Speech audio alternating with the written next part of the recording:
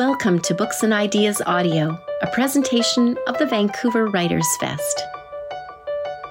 The Vancouver Writers Fest connects people to exceptional books, ideas, and dialogue through year-round programming that ignites a passion for words and the world around us. I'm Leslie Hurtig, Artistic Director, and I'm very happy to share Her Image on the Mirror, a tribute to Mavis Gallant, a night that was created by author Bill Richardson in collaboration with renowned actors Nicola Cavendish, Gabrielle Rose, and performer Alessandro Giuliani. This event was recorded live and performed at the York Theatre on October 23, 2022. The Vancouver Writers Fest carries out its work, including this event you're about to listen to, on the unceded and ancestral territories of the Musqueam, Squamish, and Tsleil-Waututh peoples. This event, conceived of and written by Bill Richardson, centers the prolific and internationally celebrated writer's end of life. Born in Montreal in 1922, Gallant died in Paris in 2014. On the last night of the last day of the last full year of her life, alone in her apartment at age 91, she grants one last interview, this one to herself. Join us for this magnificent staging.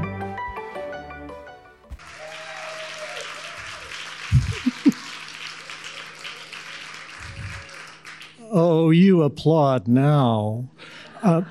Thank you so much, everybody. Thank you very, very much for coming to the York Theatre. And I'd like to say a very special thanks to the Vancouver Writers Fest, most especially Leslie Hurtig, the artistic director, for making this evening possible, which Leslie made possible by simple dint of saying yes. I met with her in the spring and said, oh, you know, centennial year of Mavis Gallant's birth and should do something. And she made it possible for this evening and for another one that happened earlier this week. And I'm so much in her debt for that because I was just concerned that Mavis would go overlooked. I'm sure she would not have done, but I felt it felt good to be able to do my bit.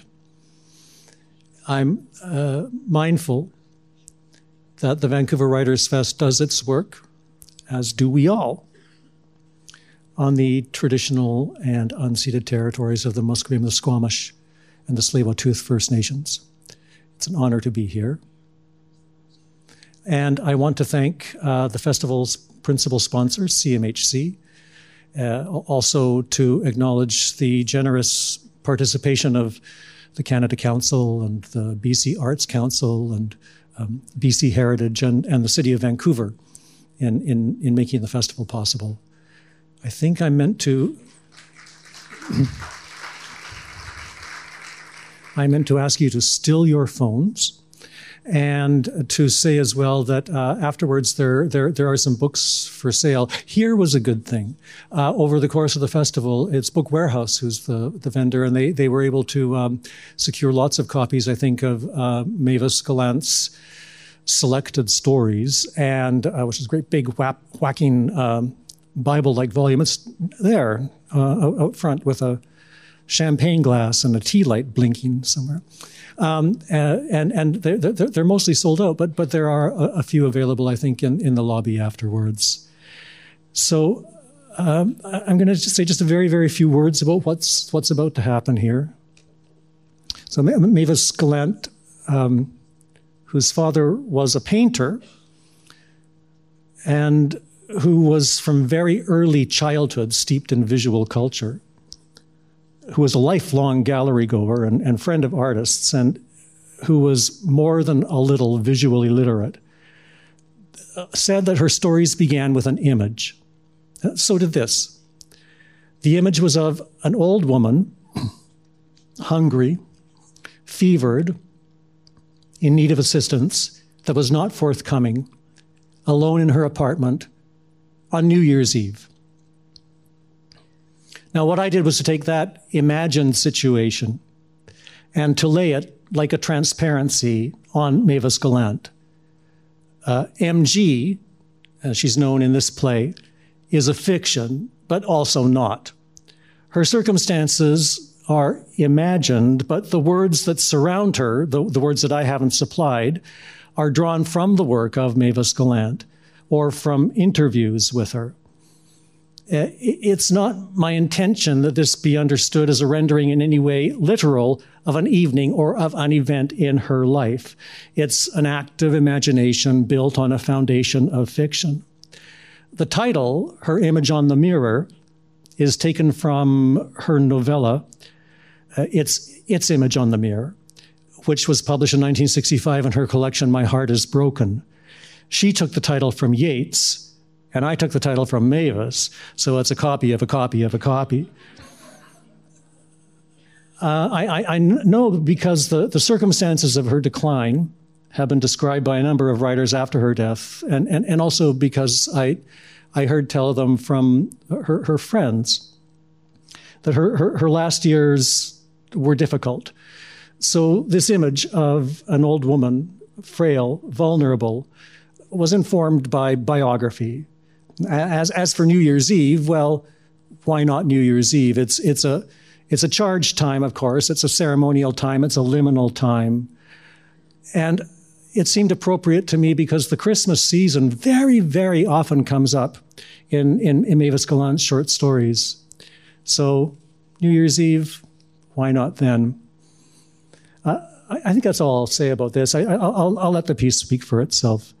And I feel so lucky, blessed to have such amazing actors on board. Gabrielle Rose, Nicola Cavendish, and Alessandro Giuliani. Now, these people are theater royalty, busy schedules, film and TV and related enterprises. But I can't even begin to tell you how moving I find it that artists like these, with long, storied careers and reputations that do not need bolstering and who are, believe you me, not doing it for the dough, still have room in their hearts for projects that are nascent and experimental and projects that are really just finding their form. To be clear, what you're going to see is a kind of workshop reading, really, and for a piece that will not have a life beyond tonight. It ends here. But I can't tell you how touched I am that they had the grace to say yes. I thank them from the bottom of my heart. I'm going to hang out here to read the stage directions. There aren't many of them. And I will leave the rest in their extraordinarily capable hands. Please welcome Gabrielle Rose, Nicola Cavendish, and Alessandro Giuliani.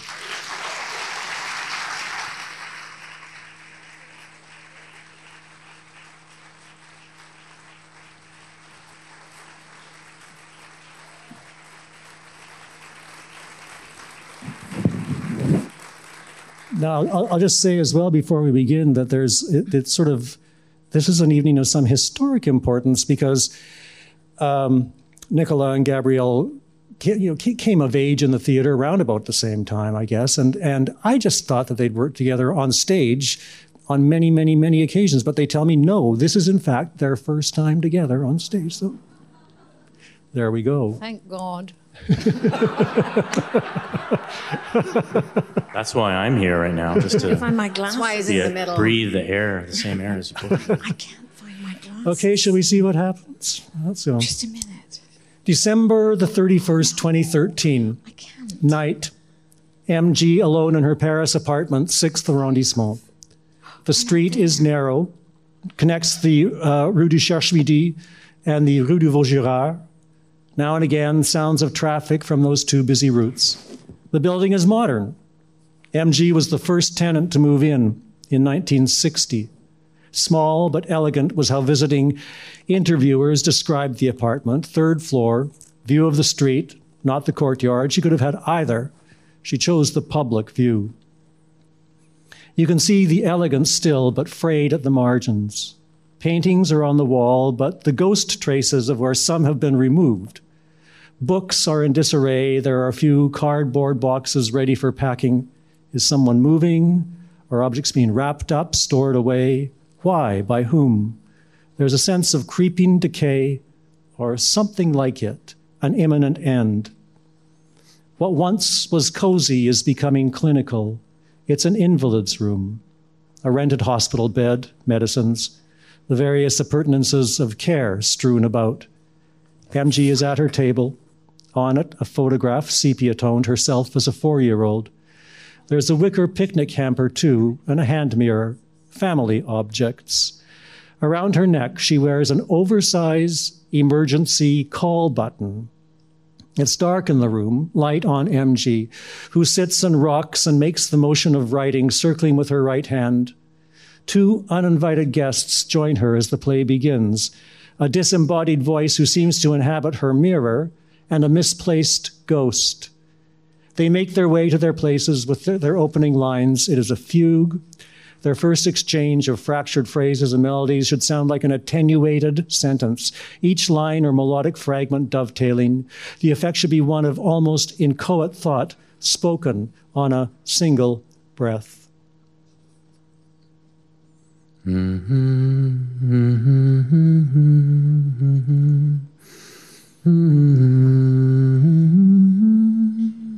New Year's Eve, a time of reflection.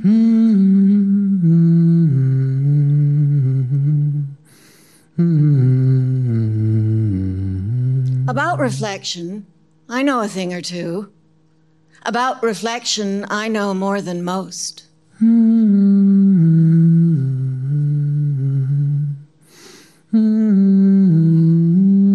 Reflection has been my calling, my métier.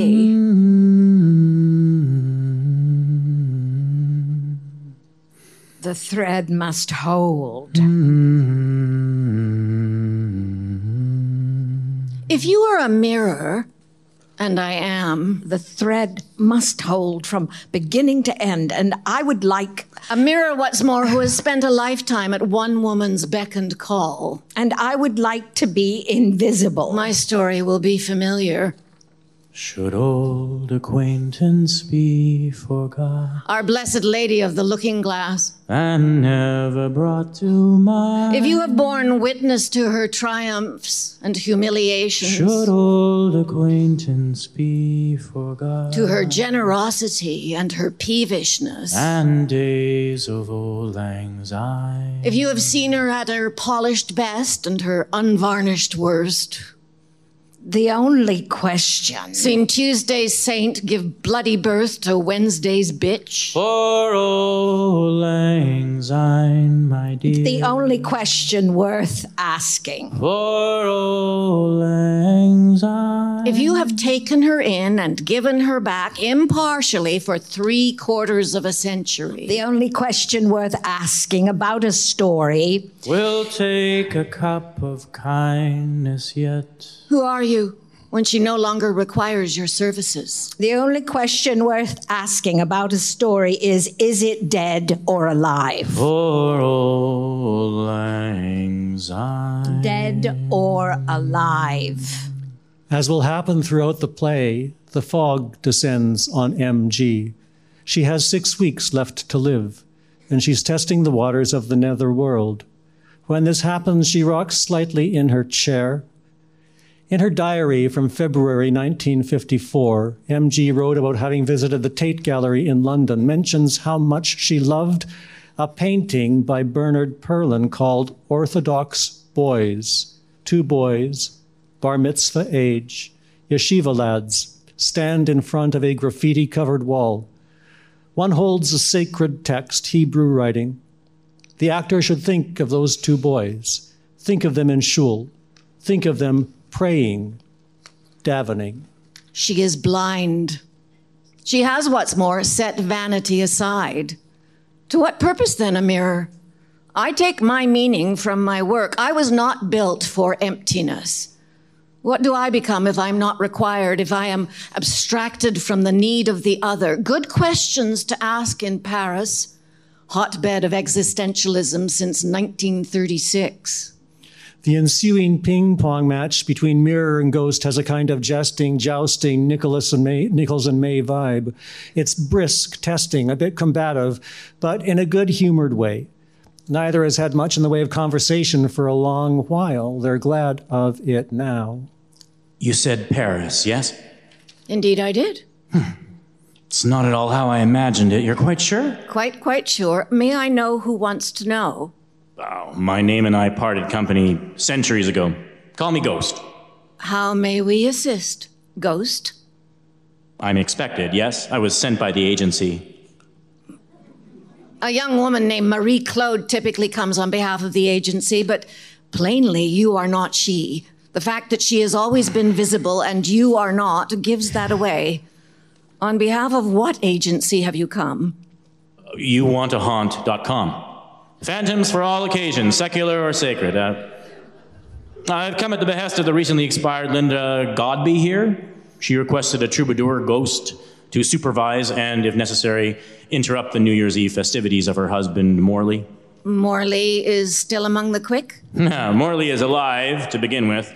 There's no doubt whatever about that. He made a solemn deathbed promise to my client. That would be Linda? Linda Godby here, yes. He promised he would never remarry. Let me guess. An interloper has arrived on the scene. Exactly. Marie Claude by name. Oh, Marie Claude. Not our Marie Claude, surely. Born Rimouski, 1947? Absolutely not. Mary Claude? Hush, hush. MG is between worlds now, 1 foot in the here and now, 1 foot in the great unseen. She begins making a circular motion with her right hand, the motion of writing, as though she is a reporter, taking notes, transcribing for future use. Mary Claude and Morley are dining together this evening. Beef Wellington, which was always Linda's New Year's Eve go-to, and a bottle of Chambol Musigny 2007. My assignment is to stand by and, if canoodling seems imminent, to sing Your Cheatin' Heart. You can do that? No, can I? Your cheating heart will make you weep. You'll cry and cry and try to sleep. Wonderful. I was a semifinalist on Eternity's Got Talent. And so I have come here to Paris, Ontario. I arrived early and plenty of time to set up, do a sound check, and so on. Yep. Ontario? Ontario. No. No? France. Fuck! Language. France? As noted, Paris, France. Jesus Christ. I'd petition someone lower down the food chain, perhaps St. Christopher. This is the last goddamn time I'm flying air ether. To their credit, they didn't smash up your guitar. But they draw me in the wrong Paris. Very few would agree with wrong. Oh, how the hell did this happen? I don't believe it. I can see how a travel agent might have become confused, what with the whole Marie Claude and Paris coincidence. Also, there is the complicating strangeness of shared initials. Shared initials? Morley Godby here, MG. Our Blessed Lady of Gentle Confusion is also MG. Who's she? What is she doing? Circling? 2 questions, 1 answer. What she is what she does. What she does is what she is. She's writing. She's a writer? She is a writer. Dead or alive? Dead or alive? The latter, my love, if only just. Would I have heard of her? The question all writers dread. Okay, I look forward to finding out more on another occasion, but if you'll excuse me, I should really begin. No, pardon? Stay, Ghost. That's impossible. Stay, play. There will not be another occasion. Her woods are lovely, dark and deep. I have promises to keep. Miles to go, miles to go. Leave Morley and Marie Claude to their own devices. Marie Claude. Stay, sing. Sing what? She has been in my care and keeping for a long time. There is nothing she hasn't told me. Look into me, Invisible One. You will find her there unclouded by your own face and history. Look, listen. She will tell you. MG loved music. Her tastes were Catholic, but varied. Ghost looks deeply into mirror, almost as though contemplating the choices on a jukebox, finds something that fits the occasion. Sing, Ghost. and I will summon the necessary saints.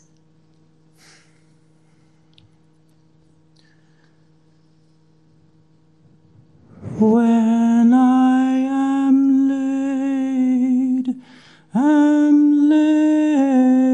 in earth, may my wrongs create no trouble in thy breast. Place yourself in God's presence. Something about this voice and this text brings MG back. She's fully on shore now. Her fire's kindled. She's ready to engage. Who goes there? Humble yourself and ask for his aid. Would I be correct in assuming this is not Meals on Wheels? Picture yourself a dark city reeking with flames of sulfur and brimstone, inhabited by citizens who cannot get forth. Marie-Claude. She's my care worker, evening shift. A nice girl, if a bit taciturn. I've hardly heard her, never seen her. This is what comes of being blind. Being blind is what comes of living too long. When I am laid in earth, may my wrongs create no trouble in thy breast. Consider the long, languishing farewells your soul will say to this lower world. She will say farewell to its riches, vanities, and vain companies, and finally to her own body, which she will leave pale, wan, emaciated, hideous, and loathsome. Definitely not Marie-Claude. She's from Tours, the wellspring of the ideal French accent. Not that you'd know it from Marie-Claude, on whom I don't count for conversation. It would be very surprising if Marie-Claude were to enter the room quoting from Introduction to the Devout Life, circa 1609. The writer was St. Francis de Sales, patron saint of writers. But of course, you know all that. No trouble in thy breast. Oh, my soul, you must one day quit this body. When will it be? In winter or in summer? In town or country? Will it be suddenly or with notice, by sickness or by accident? Oh, Frankie de Sales. Ah, laugh a minute. He was the Bishop of Geneva. I love the Swiss, always have. They're so enduringly peculiar, even more so than the Hungarians.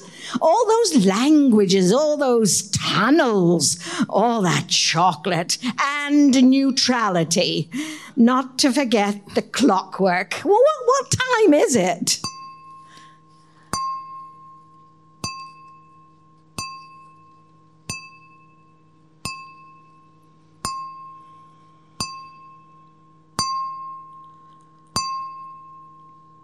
So late.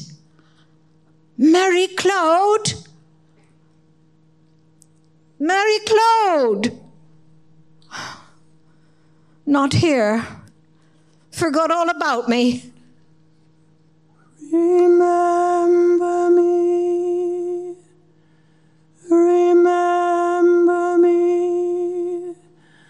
but I forget my fate. Music is a balm, at least. Sing more. When I am laid in earth, may my wrongs create no trouble in thy breast. Remember me,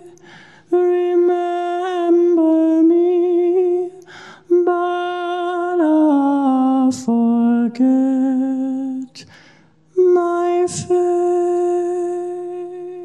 Lovely. If one is going to be haunted, best it should be by a ghost who can make a silk purcell of the sow's ear of an evening.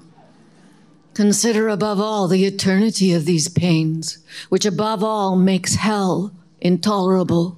And if there must be a disembodied voice, why not one acquainted with improving texts of Swiss origin? Alas, if a slight pain or the heat of a little fever makes one short night seem so long and tedious, how terrible will be the night of eternity with so many torments. A talking mirror?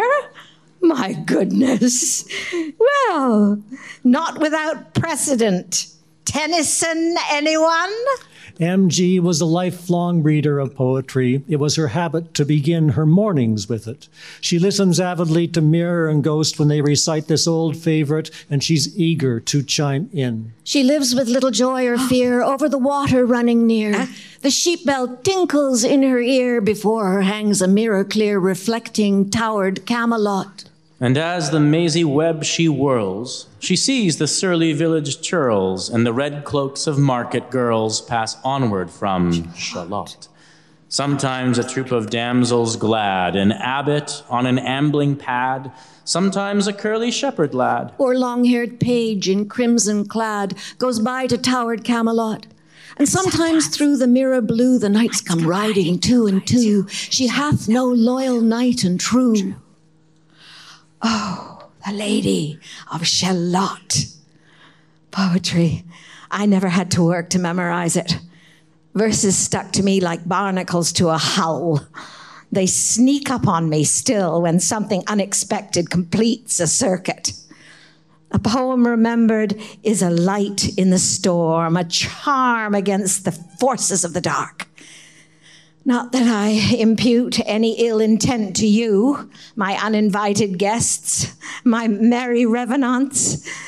Accustomed as I am to ghosts, I always think a haunting is more a cause for inquiry than concern. Should the situation go the way of the monkey's paw, I have this attractive pendant. Here it is, you can all see, yes, imagined and otherwise. I press the button here. Yes. Somewhere an alarm klaxons and someone comes running, possibly an exorcist. It's very much a lost resource and a last resource. This being France and the French being the French, I'm sure all kinds of penalties would be enforced for misuse. It doesn't matter. For my present company, I feel no threat. My only irritation is the unassailable hunger. Uninvited guests, are you peckish? Perhaps there might be something like a viable sandwich lying about. Do you see anything that speaks of sandwich? Not too rigid, not too limp? I haven't touched solid food since 1347. You suppose there's anything in that picnic hamper? That was her father's. He brought it from England in 1921. She saw him for the last time on her 10th birthday. He vanished, became one of her most persistent ghosts. The hamper was all that remained, a requiem at first, and then a repository for her manuscripts. You won't find a sandwich there. No sandwich. And no champagne either. A pity. 2 more hours till Paris erupts. Paris by night, Paris on New Year's Eve. She's always loved this time of year. Oh, no need to speak of me in the third person. I'm right here. And you're correct. I have always loved Christmas time. It's true, you did. I do. No need for the past tense either. Any close reader of your stories will know that many have Christmas settings. You make me sound like the Clement Moore of the left bank. That's never been the sort of thing to which I I paid much mind, the themes and settings of my own work. Where does it come from? What does it mean? These are questions I can't abide. That kind of speculation belongs to the scholars. You're not a scholar, are you? Far from it. Then you're still welcome. If I could see and if I could move, I would find for you a story called New Year's Eve. Oh, I'd like to hear that. Look into me, Ghost. You'll find her words. Ghost looks deep into mirror, finds what he needs to know. New Year's Eve, one of the 116 stories MG published in The New Yorker. It appeared in the edition of January the 10th, 1970, set not in Paris, but in Moscow. On New Year's Eve, the plumbers took Amabel to the opera. Whatever happens tonight happens every day for a year, said Amabel, feeling secure because she had a plumber on either side. Colonel Plummer's car had broken down that afternoon. He'd got his wife and their guest punctually to the Bolshoi Theater, through a storm in a bootleg taxi. Now he discovered from his program the opera was neither of those that they had been promised. His wife leaned across Amabel and said, "Well, which is it?" She could not read any Russian and would not try. Fun fact. I studied Russian in Montreal during the war, a few night classes at McGill. Oh, the sum total of my post-secondary education. She must have known it would take him minutes to answer, for she sat back, settled a width of gauzy old shawl on her neck, and began telling Amabel the relative sizes of the Bolshoi and some concert hall in Vancouver the girl had never heard of. It's one of 3 stories in which I mention Vancouver. A minor footnote, but nothing wins over an audience more than pandering to hometown pride. Hello, Vancouver! Are you having a good time tonight? Let's have a song! Faut-il nous quitter sans espoir de retour? Faut-il nous quitter sans espoir de nous revoir un jour? For auld lang syne, my dear, for auld lang syne, we'll take a cup of kindness yet. For auld lang syne, a cup of kindness, a loving cup. Let's have some champagne. In the time of her prime, there was always champagne. Shall we have some champagne? Champagne was unfailingly on hand. No champagne? Our Blessed Lady of the Bubbles. Is this an emergency? Shall I press the button? They'll send someone from Switzerland, perhaps. St. Bernard with a brimming flask. Shall I? MG loses the frequency, slips between stations. She begins her slow davening, like a child on a rocking horse. Way down yonder in the meadow lies a poor little lambie. Bees and butterflies pecking at his eyes. Poor little thing is crying, Mammy. Hush-a-bye, don't you cry. Go to sleepy little baby. When you wake, you shall have all the pretty little horses. Blacks and bays, dapples and grays, coach and 6 white horses. Hush-a-bye, don't you cry. Go to sleepy little baby. That was well chosen, Ghost. It simply came to me. I can't say from where or why. Not my usual line, a bit sentimental. I think it was intended to move things along, a segue, which is the peristalsis of plot. The point is, MG loved horses. She used to play the ponies, loved to bet on the races at Longchamp. To casinos, she was not a stranger. At cards, she was adept in more ways than one. In those days, I was always looking for signs. This is what she wrote in her story, When We Were Nearly Young. I saw signs in cigarette smoke, in the way the ash fell, and in the cards. I laid the cards out 3 times a week on Monday, Wednesday, and Friday. Tuesday, Thursday, and Saturday were no good because the cards were mute and evasive. And on Sundays, they lied. I saw inside my eyelids at night the 9 of clubs, which is an excellent card, and the 10 of hearts, which is better, morally speaking, since it implies gain through effort. I saw the aces of clubs and diamonds and the jack of diamonds, who is the postman. When she was 27, a young divorcee, her father long dead, her mother estranged, she considered her cards. At work, a weekly paper called the Montreal Standard, where her future in features was foreseeably insured, someone spoke to her about the promise of a pension. Her heart froze. Security was the worm in the bud of ambition. What she had in mind was not a pension, but a pension. I wanted to live in Paris. I wanted to write fiction. And I wanted to live on it and in it. She reshuffled the deck, laid the cards on the table next to the picnic hamper where she kept her stories. The ones she wrote for no one but herself. The ones she wrote after hours, the fruit of her moonlighting. She chose one, sent it to the New Yorker. Why aim for the middle when your crosshairs can just as easily accommodate the heights? An editor named Mildred Wood pulled it from the slush pile, read it, and wrote back. Not this, send another. The morning of Madeline Farr's 17th birthday, Mrs. Tracy awoke remembering she had forgotten to order a cake. It was doubtful this would matter to Madeline, who would probably make a point of not caring.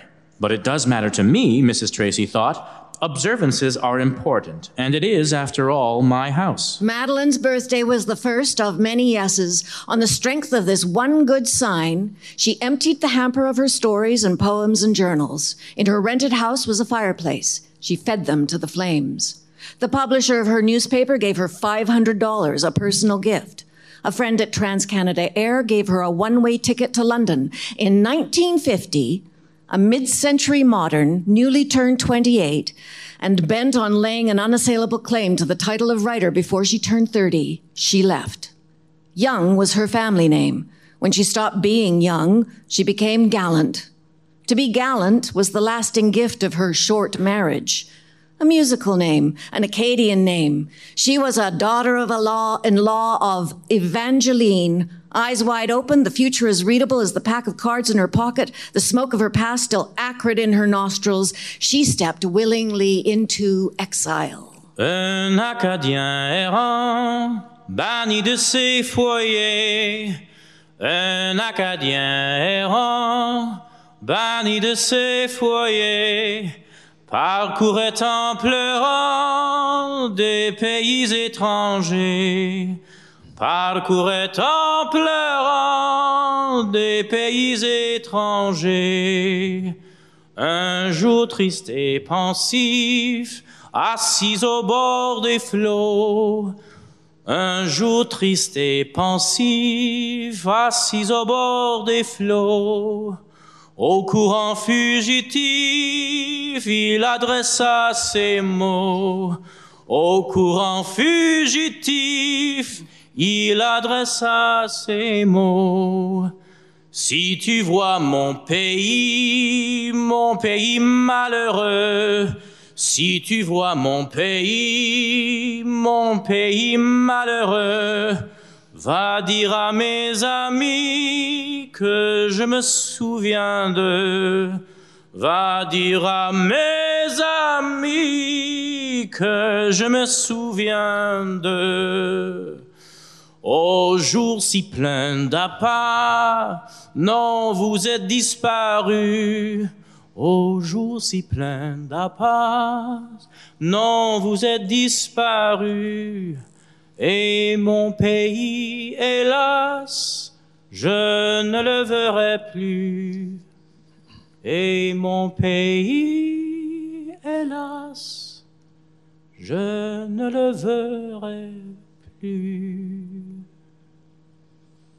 As Ghost sings, MG emerges from her trance, listens. At the song's end, she quickly closes her eyes like a child caught out after faking a nap while listening to grown-ups gossip. I spy with my little eyes someone playing possum. I thought it best I find a discreet way to retire during that too long expository exchange. Clumsy. Were I a dramaturge, I'd have had a word with the writer. I have said, find a reason to send her off stage, possibly in search of a snack, somewhere beyond the fourth wall.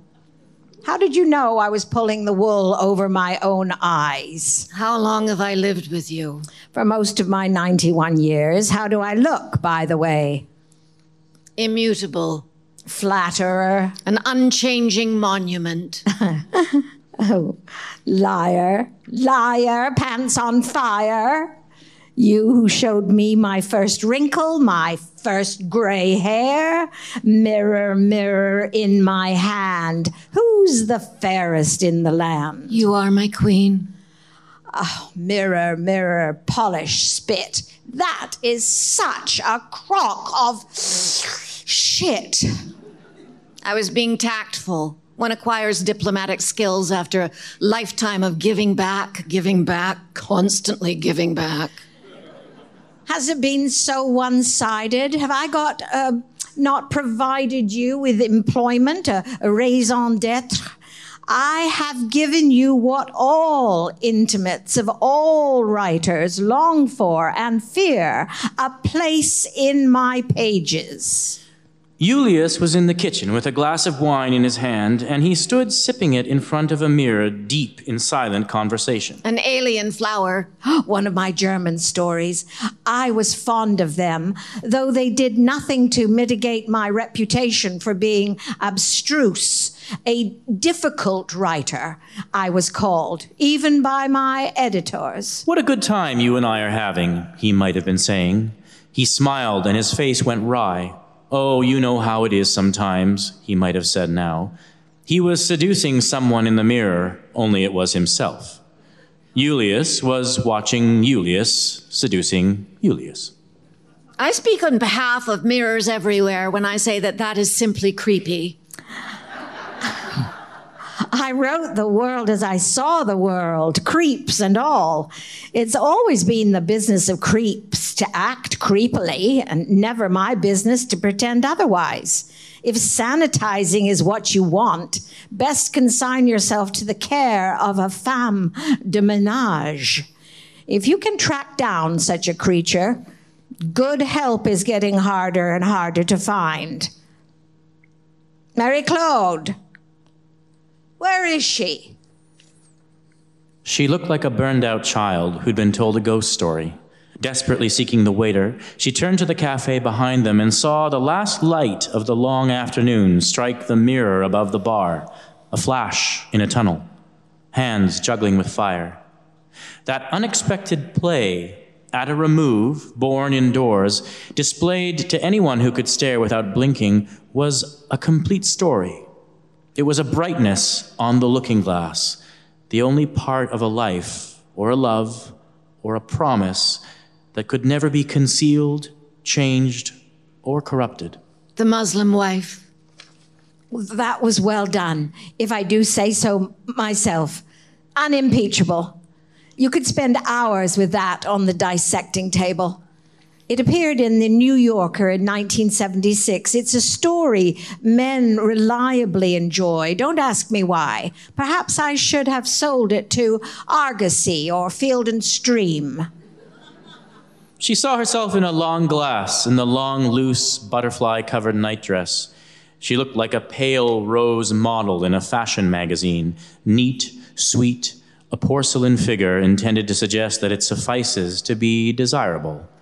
But the dream of love is preferable to love in life. Green water, green sky. You had to drag deep to haul that corpse from the river. Green water, green sky. You had to drag deep to haul that corpse from the river. Just what I was about to say. One of your 2 novels. Your publishers were always pleading for more. Oh, those tiresome wheedlers. A novel is not a dog that comes when you whistle, and write them to what end? Nothing in the sales figures suggested there was an urgent hunger in the land for a novel from my pen. But without green water, green sky, Sylvia Plath might never have written The Bell Jar. Well, that is an example of an absurd opinion. It is widely held. By whom? Scholars. Well, they are a plague worse than locusts. They say you provided the template. Purveyors of nonsense, ivory towers, hamsters, spinning the treadmill of tenure. A mother, a daughter, a descent into madness. Writing is a hall of mirrors inside a whispering gallery. No one sits down to write without a brain bursting with what one's read. She mentions you in her journal, says she looked up to you. You were a pillar of fire worth following. The waste, the waste. Why did she not reach out to me? I was here in Paris, in this very apartment, in that killing winter of 1963, the coldest in 100 years. I remember how every breath became a paralytic phantom, how the vapor seemed to crystallize and shatter like a bad luck mirror. I remember mothers and children warming their hands on the hot cones they'd buy from the chestnut sellers. It was the winter we thought would never end, the winter that erased the possibility of spring. The winter she banked towels around the door of the room where her babies were sleeping, then knelt in the kitchen, and unbearable to think of, I could have helped her, could have told her about charms against treacherous men and cannibalistic mothers. I could have helped her find another way to make her legend. Mimi, Violetta, Butterfly, Tosca. Why does the heroine always die? Charlotte Mew, Virginia Woolf, Anne Sexton, Sylvia. Too sad. Too sad. Too much. Too much. Marie-Claude. Marie-Claude. Dead or alive? Where can she? Schlafe, schlafe, holde süße Knaben, leise weg dicht deiner Mutter Hand, sanfte Ruhe, milde Labe bringt dir schwebend dieses Wiegenband. In the German tongue and the Polish town scraped flat by the rollers of wars. But the name of the town is common. My Polack friend says there are a dozen or two. So I could never tell where you put your foot, your root. I never could talk to you, the tongue stuck in my jaw. It's stuck in a barbed wire snare. Ich. I could hardly speak. I thought every German was you and the language obscene. An engine, chuffing me off like a Jew to Dachau, Auschwitz, Belsen. I began to talk like a Jew. I think I may well be a Jew. It is eerie. It is haunting how Sylvia Plath's most celebrated poem, Daddy, speaks to Our Lady's project. She came to Europe from Montreal in 1950 when the continent was still smoldering, was apocalyptic rubble. She was the French-speaking child of an English father and a Canadian mother with a German bloodline and Russian, Romanian, Jewish antecedents. Axis and ally in one compact package. She wanted to see for herself the possibility of atrocity, wanted to understand how humans could fall, could do what they did to other humans made of the very same blood, viscera, bone. It was an investigation that absorbed her whole working life, that began even before the war ended in a gray, oppressive office on the other side of the Atlantic. One thing you truly cannot imagine is what the first concentration camp pictures were for someone my age. When the first pictures arrived in Canada, I was 22 working on a newspaper. The art director called me into his office. He had all this stuff. You couldn't believe it. You can't imagine the first time seeing them. I kept saying, we're dreaming. This isn't real. We're in a nightmare. You couldn't believe it. The Standard had decided to put out a special issue. I was to write what went under the pictures and a little information of 750 words. I did this at home. I can see those pictures to this day spread on my table. Now, imagine being 22, being the intensely left-wing political romantic I was, passionately anti-fascist, having believed that a new kind of civilization was going to grow out of the ruins of the war, out of victory over fascism, and having to write the explanation of something I did not myself understand. I thought, there must be no descriptive words in this, no adjectives, nothing like horror or horrifying, because what the pictures are saying is stronger and louder. It must be kept simple. What I wrote and thought at 22, I think and believe now. I wrote then that the victims, the survivors that is, would probably not be able to tell us anything, except for the description of life at point zero. If we wanted to find out how and why this happened, it was the Germans we had to question. There was hardly a culture or a civilization I would have placed as high as the German. But what the pictures said was that neither culture nor civilization nor art nor Christianity had been a retaining wall. Why not? What had happened? What had happened to the people who had produced Bach and Goethe, who had been singing "A Mighty Fortress is Our God" since the Renaissance? How could a nation like that one drop to zero so quickly and easily? All that I knew or felt looking at those pictures was that we had to find out from the Germans themselves what had gone wrong. I'm putting this very crudely now, don't misunderstand me. The victims, the survivors, that is, could tell us what had happened to them, but not why. The why was desperately important to people like myself, who were 22 and had to live with this shambles. What I wrote, I need hardly tell you, wasn't run. Nothing was said to me. I wasn't asked to rewrite it.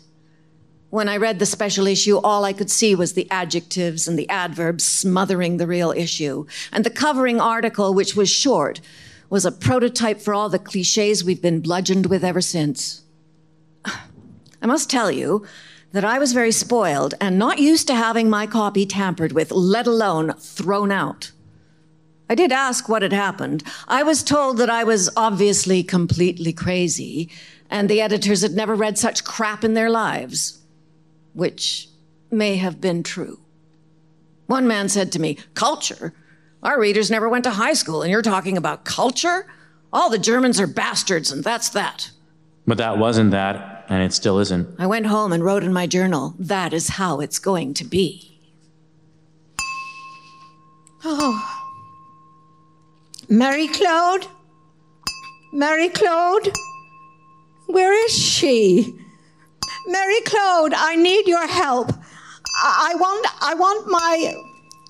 Marie-Claude, I want my book, my notebook, the one where I write my dreams. She's always been an avid dreamer, an oniric adept.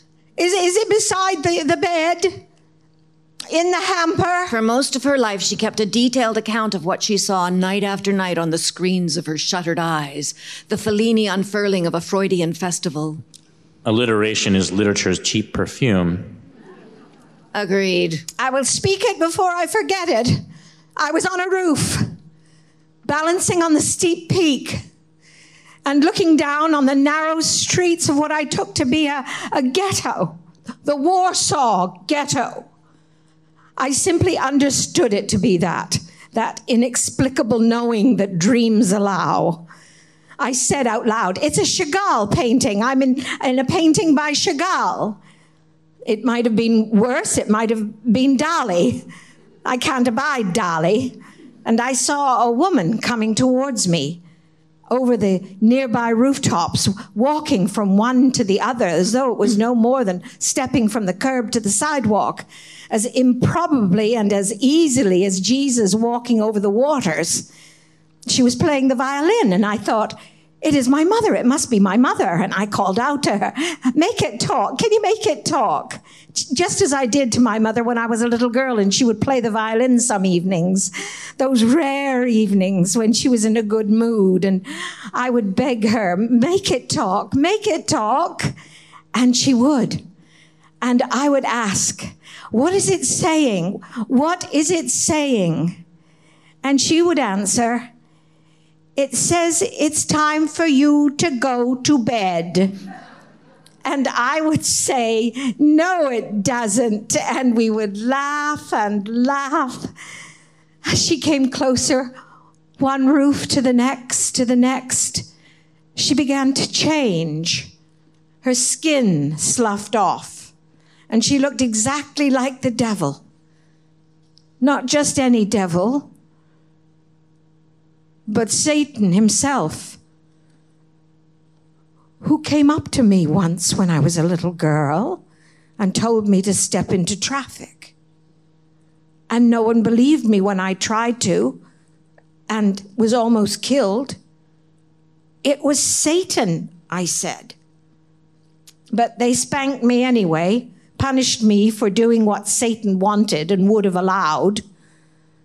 My mother was Satan, and I stepped back and I fell from the roof, but in slow motion, past so many windows and so many scenes being enacted in them, some of them delightful, some appalling to view. I was inches from the pavement when there came a pealing of bells, and I woke and Mary Claude, bring me my notebook and my dictionary of dreaming too. A dream of falling. What does it mean? Gravity was never any woman's friend. In that part of me where once I had a heart, I feel it kind of breaking. She is our blessed lady of the hard re-entry. Mary Claude, have you found the book? Would that be the Handbook of Dream Analysis by Emile A. Guttil, M.D., Grove Press, New York, 1939? Yes, that's the... Mary Claude, unlike you to provide a complete bibliographic citation... Page 220, Falling Dreams. These dreams occur frequently and usually are attended by strong anxiety. Falling is a loss of equilibrium and may be interpreted as loss of temper, loss of self-control, falling down from the accepted moral standard. Falling in dreams of women may signify intercourse. We speak of fallen women, meaning morally fallen. Decidedly not, Mary Claude. Who are... Ask pardon and cast yourself at the feet of your Lord, like a prodigal son, like a Magdalene, or like a woman that has defiled her marriage bed with all sorts of adulteries. Frankie DeSalle, of course. It's all coming back to me now. New Year's Eve. Oh, my uninvited guests. Ladies and gentlemen, please give a warm, wrong side of the looking glass welcome to Frankie DeSalle and the Singing Ghost. Formons de nos mains qui s'enlacent de clin de ce jour. Formons de nos mains qui s'enlacent une chaîne d'amour. Ce n'est que nos revoirs, mes frères, ce n'est que nos revoirs. Oui, nous nous reverrons, mes frères, ce n'est que nos revoirs. As Ghost sings, MG revives herself. Her own spirits come to the fore. In 6 weeks, she will step into mystery, will know whatever there is to know of what waits in store. But for now, life lives in her. Her argumentative, her disputatious, her inquiring mind can still find its moorings. Pretty, though it loses some of the charm of the original in translation. That's a good word, translation. It applies not just to text, but to the flesh and the spirit as well. The translation of one or to the other. Who are you, Ghost? Who were you, I mean to ask? I'm slightly concerned that you might be the ectoplasmic ambassador of the missing Marie Claude. Did something tragic befall her that led to her translation? Oh, no, I think not. Marie Claude has many admirable qualities, but knowledge of the songs of Robbie Burns is not among them. And were she to no longer among the quick, she wouldn't hang around here, but would hurry on home to Tours. I feel quite sure. Tours, famous for the purity of its accent and also for its outstanding cuisine. Oh, mon Dieu, que j'ai faim. If I'm going to shuffle off this mortal coil, let it not be on New Year's Eve. And let it not be of starvation. If only I could see.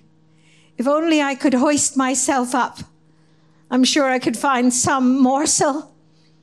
This damn arthritis, this osteoporosis punishment for I know not what sin. I have endured. I have continued to work, as did Colette. It was her affliction too. Her hand finally frozen into a painful grip, the frozen posture of a writer. The last time I saw her, she was completely bent over like a hairpin.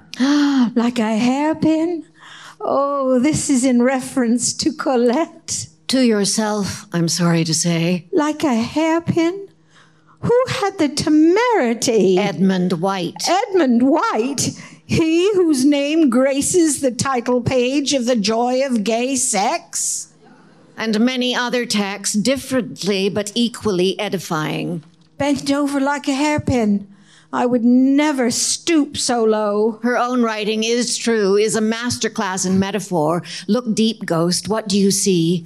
The following collection of metaphors and similes, a miscellany of equivalencies, should be treated with a kind of delight and surprise, like opening a steamer trunk and finding it full of entertaining oddments and curios.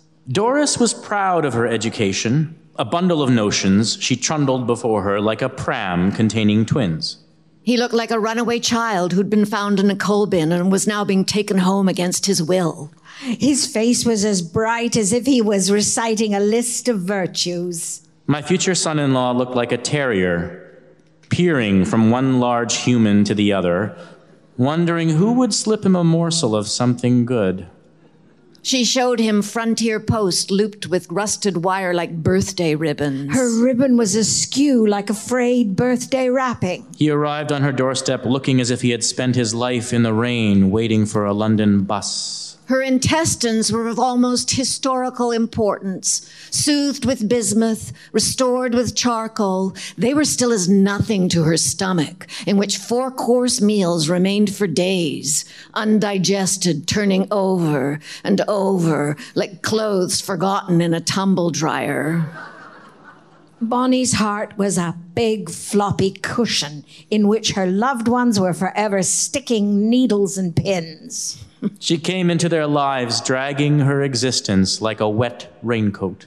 She was dressed in a bathrobe that looked like a dark parachute. She remembered the philosophy of self-sacrifice she had preached and that still moped in a corner of their lives like a poor melting bird. She would have smothered, if she could, this old projection of herself, but it remained indestructible as the animal witness in a fairy tale. She viewed me at close range as if I were a novel she had to translate. I felt as if warm ashes were banked around my heart like a residue of good intentions. She had imagined dying would be like a slow anesthetic. She thought death could be inhaled like fresh air. But it was like a black cloak being blown down on one, she told me, like a cape slipping off a hook and falling in soft folds over your hands and face. Literature is a boat to cross the river with. I have lived in writing like a spoonful of water in a river. Which river? So many. The Chautauqua River, which was the river of my childhood against which all other rivers were measured.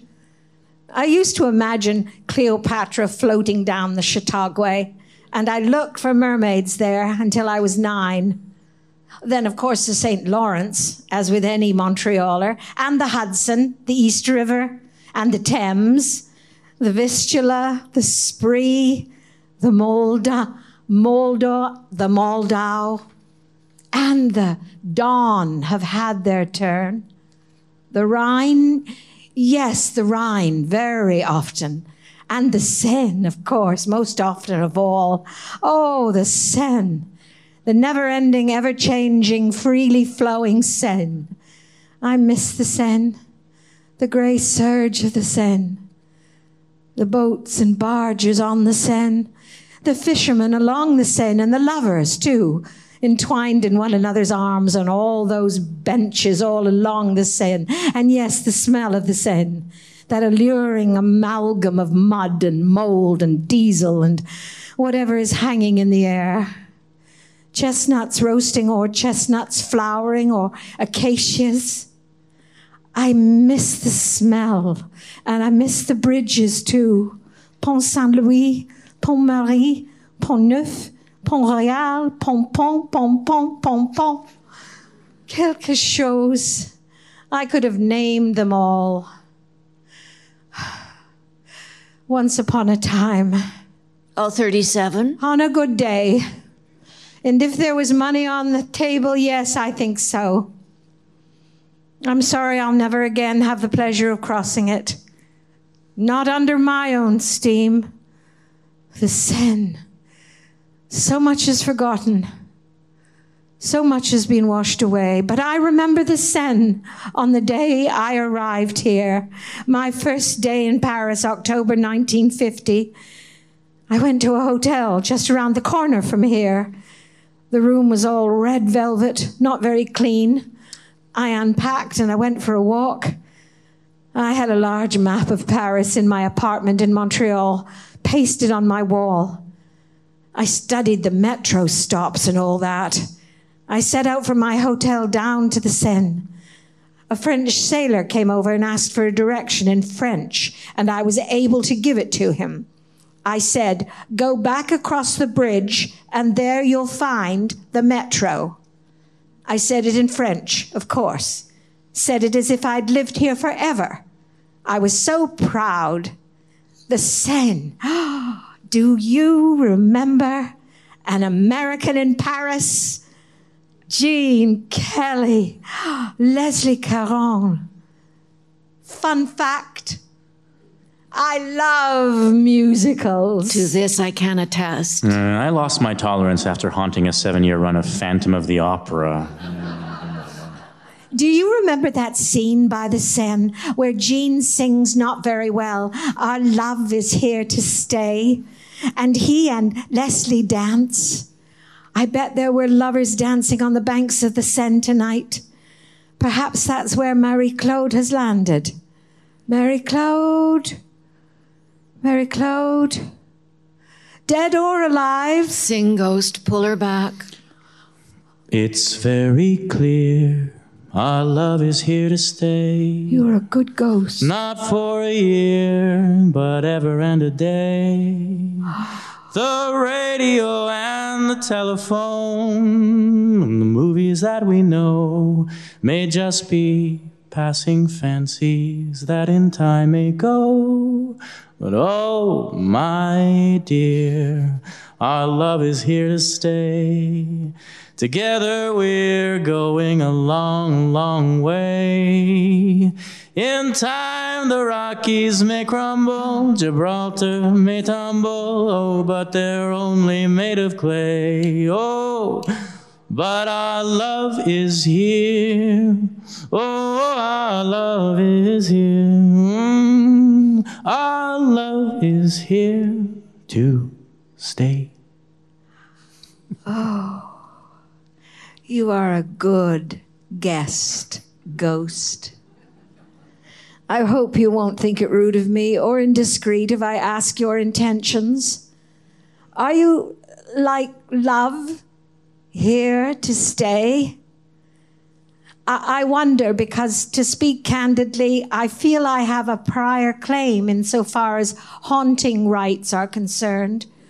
And it can't be long before I'll be in a position to exercise them.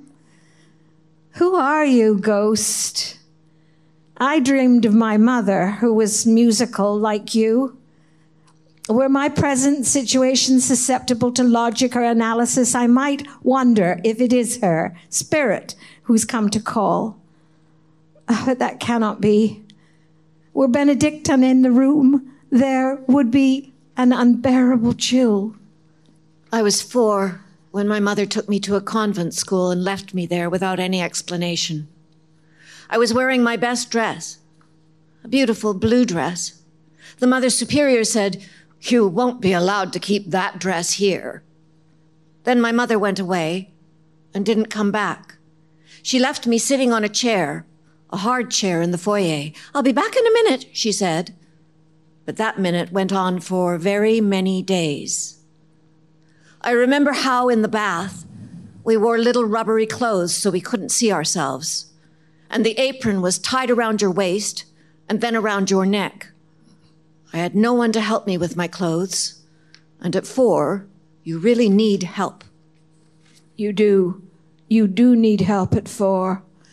And the help you need at 91 is not so far removed. If I thought that I could press the button on my oh-so-attractive medallion and that someone would break down the door with an axe and help me untie the Gordian knot of my mother and father, then I would risk the wrath of the authorities and summon the genie. Sunday, January 5th, 1992. Ghost, have you found my diary? Are you going to make me listen to it? Perhaps you are my mother after all. She was an inveterate opener of drawers and picker of locks. On tonight's TV, 3 tragic brothers, middle-aged, released from solitary confinement in Moroccan jails, arrive in Paris. Their cells were so cramped, the ceilings so low, that after 18 years, 2 of them are bent and shrunken in wheelchairs. The third, a shell of a man now, but still upright, is tenderly cared for by his beautiful 24-year-old daughter. She is a triumphant image of love and happiness. They share the traditional Epiphany galette, and she places the gold cardboard crown on his head, making him one of the 3 kings from the East. He pushed back locks of dark hair the wind has blown across her face, quite clearly accepting the day as a miracle. I think she is lucky. She has found him.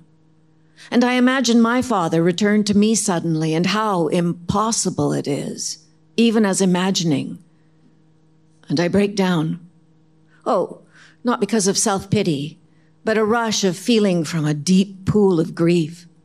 I stand in the kitchen and drink cold water to stop the tears and say, how deep is it? Is it an automatic reaction set off by the sight of that other reunion? I can't measure the difference, but I understand the wound is profound and has been covered over but never healed. I see myself at 13, wearing my school uniform, the pleated serge tunic, the running shoes, and the long black stockings. My heart lurching as I hear, "Don't you know he's dead?" No. I believed what I'd been told when I was 10, that he was in England and would send for me. But I changed schools and places, and I was afraid he would never find me. He never returned. Years later, I read something Isaac Babel's daughter wrote in a preface. Something like, every time a car stopped in front of the door, I expected to see my father step out of it. But of course, he never did.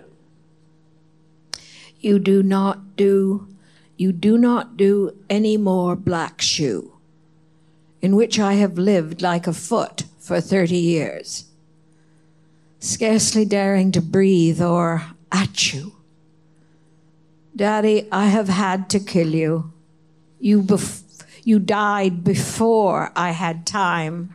Midnight is approaching. MG is exhausted, physically Emotionally, her guests are starting to shed their benignity. They are wearing out their welcome. What began as a genial haunting is turning into something more macabre and threatening, a kind of otherworldly home invasion. Her civility is being tested. Anger is a fuel. As the scene progresses, MG grows less and less compliant. If this were a musical score, it would be marked sempre più agitato. When I am laid in earth, may my wrongs create no trouble in thy breast. We have heard that, ghost. Place yourself in the presence of God. Frankie de Sales, I do not need or want you here tonight. Shoo, get out of my mirror. Beseech him to inspire you by his grace. I would rather beseech him to bring us champagne. Be gone. Imagine yourself to be in extreme sickness, lying on your deathbed without any hope of recovery. Surely there are better, grander mirrors to which you could stake your claim. Versailles is full of them. Why not Freud's mirror, the one he angled, so his patients saw not him, but their own reflections? As the dawn brightens, we see more clearly in the mirror the spots and soils on our face, so as the inward light of the Holy Ghost more and more illumines our consciences, we see more plainly and distinctly the sins which hinder us. No trouble in thy breast. Colette had two different faces. If you take a photograph and cover the right half and then the left and compare, you'll see her eyes change from mocking to inquisitive. I am blind, Dr. Freud. I could not, in your mirror, any more than I could in my own, play a game of compare and contrast. If I could, I would read in my eyes the healed and the incapacitated, the whole and the damaged. I have made my life. I have made my name. I am a person complete. But my father's vanishing act and my mother's chill indifference are wounds beyond cauterizing. Remember me. Dr. Freud, there is nothing I despise more than pity. Remember me. Offer me no easy reassurances, Herr Doctor.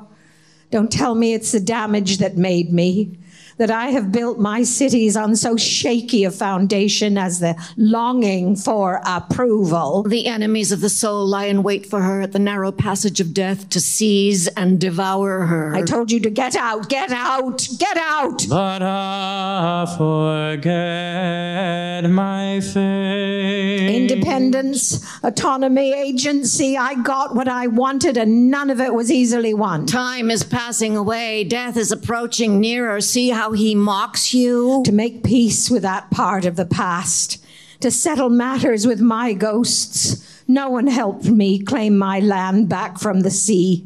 I did it alone. But this one leak, I cannot.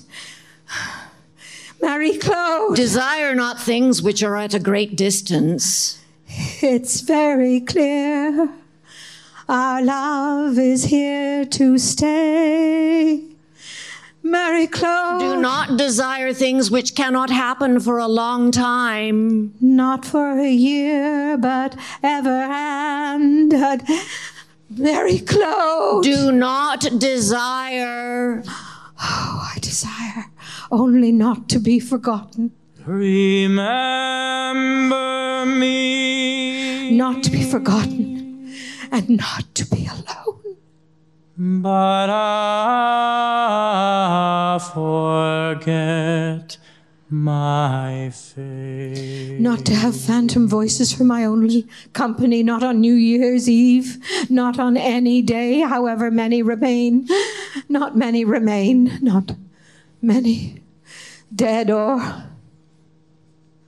Mary Claude. Be urgent with God to give you a happy death by the merits of that of his son, our father. Make a nosegay of myrrh. You make a nosegay of myrrh. Make it in hell and go there now. By the all powers of all the saints and all the seraphim, I command you to leave my mirror and leave my room. I will not have you here. Mary Claude, I will not have you here. Look, see what I hold in my hand.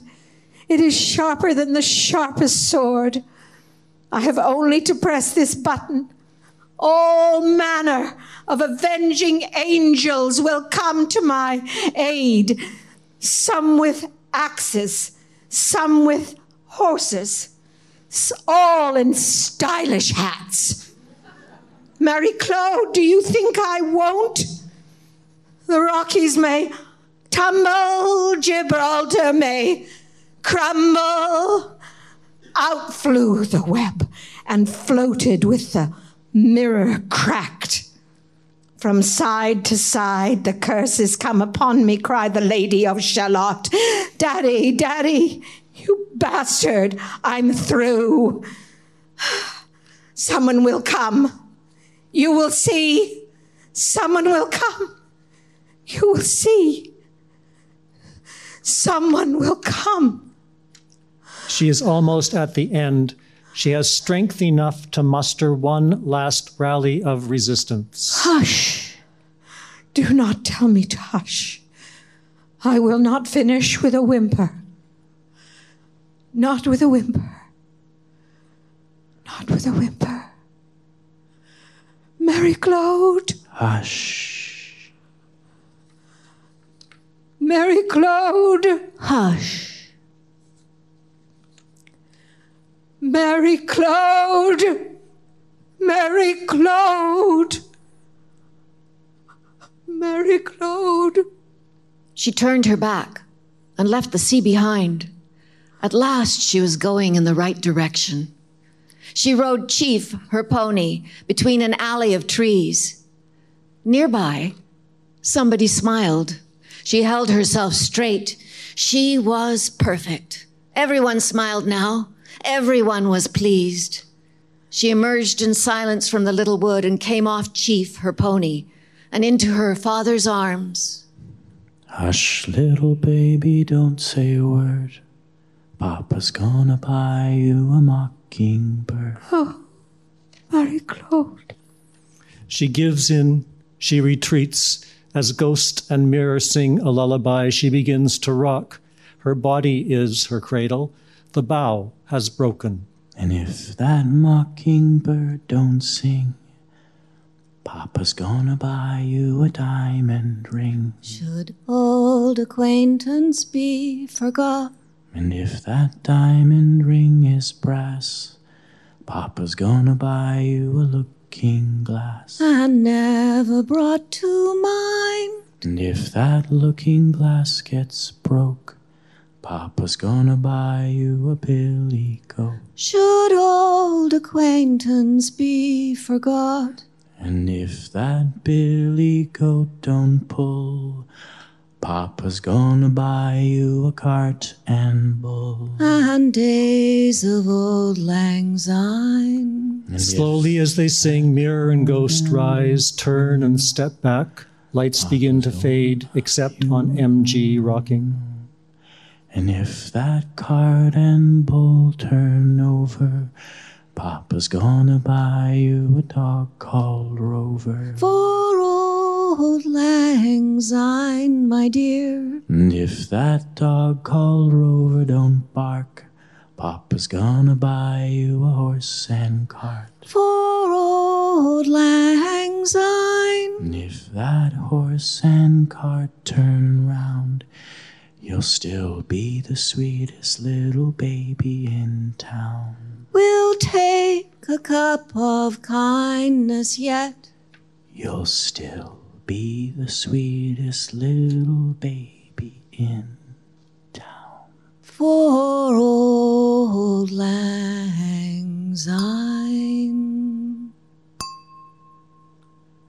Ghost and mirror turn. Consider MG rocking. Midnight. MG steadies. She raises her head, looks into the light, as loud as possible. Mary Claude!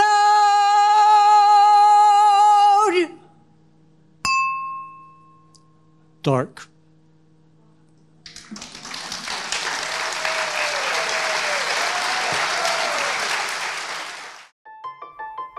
You have been listening to Books and Ideas Audio, a presentation of the Vancouver Writers Fest. To hear more events like this one, please visit our website at writersfest.bc.ca.